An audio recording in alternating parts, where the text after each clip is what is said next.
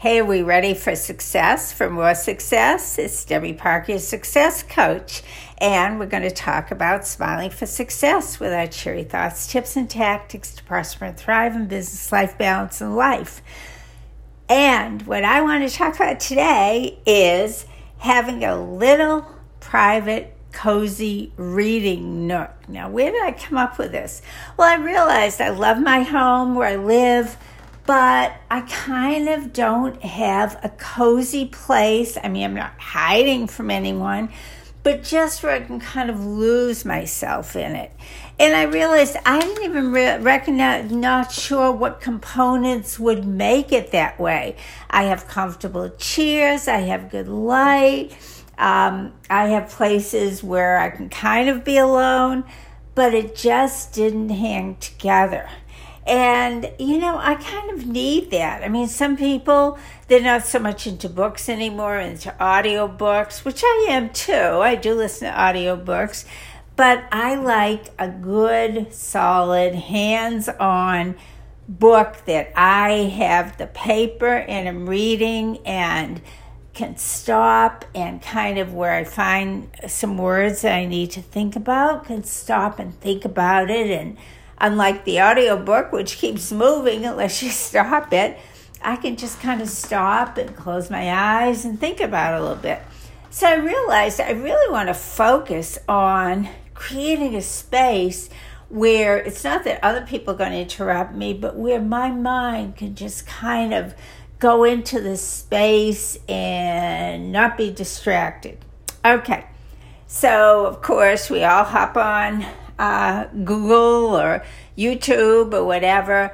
And I realized, there's all sorts of personal spaces for people who want to do planting, people who want to do art and creativity.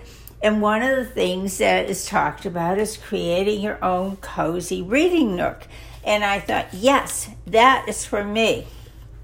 So let me just tell you what I have come up with so far, because I've read quite a bit on it now, and I think I know what I want.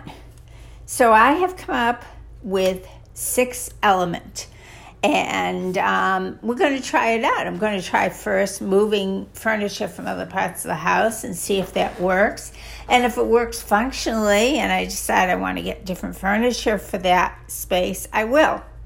So I'll let you know. But number 1, of course, a comfortable chair.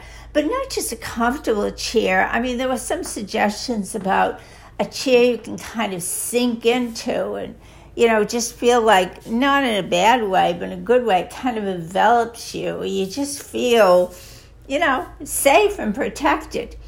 I want that chair. And then a nice ottoman. Now, what's the difference between an ottoman and a footstool? I'm not sure, but to me, a footstool feels like just kind of a small piece of something that you elevate your feet on, whereas ottoman feels like, it really takes care of your feet. It's a nice, cozy, luxury kind of feeling. So I'm thinking a much bigger foot-related resting place and just a little footstool. So that's number 2. Number 3, very obviously, good reading light. So some of my ceiling lights are very attractive, but they might not be the kind of reading light that I want. Then next to it, a small table to place a book, a drink, of course, my phone. And there's some advice that says, don't get too big a table. You're going to start cluttering it with other stuff. Just a comfortable size for what you would like to put on it.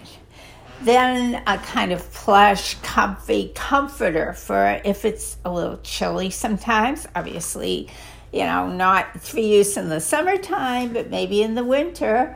And have the comforter over the back and just available when you need it. And finally, an electrical outlet, I guess, just so in case you want to play music from your phone or charge something or whatever, have that handy so that if you need it. So those 6 elements are kind of what's on my mind.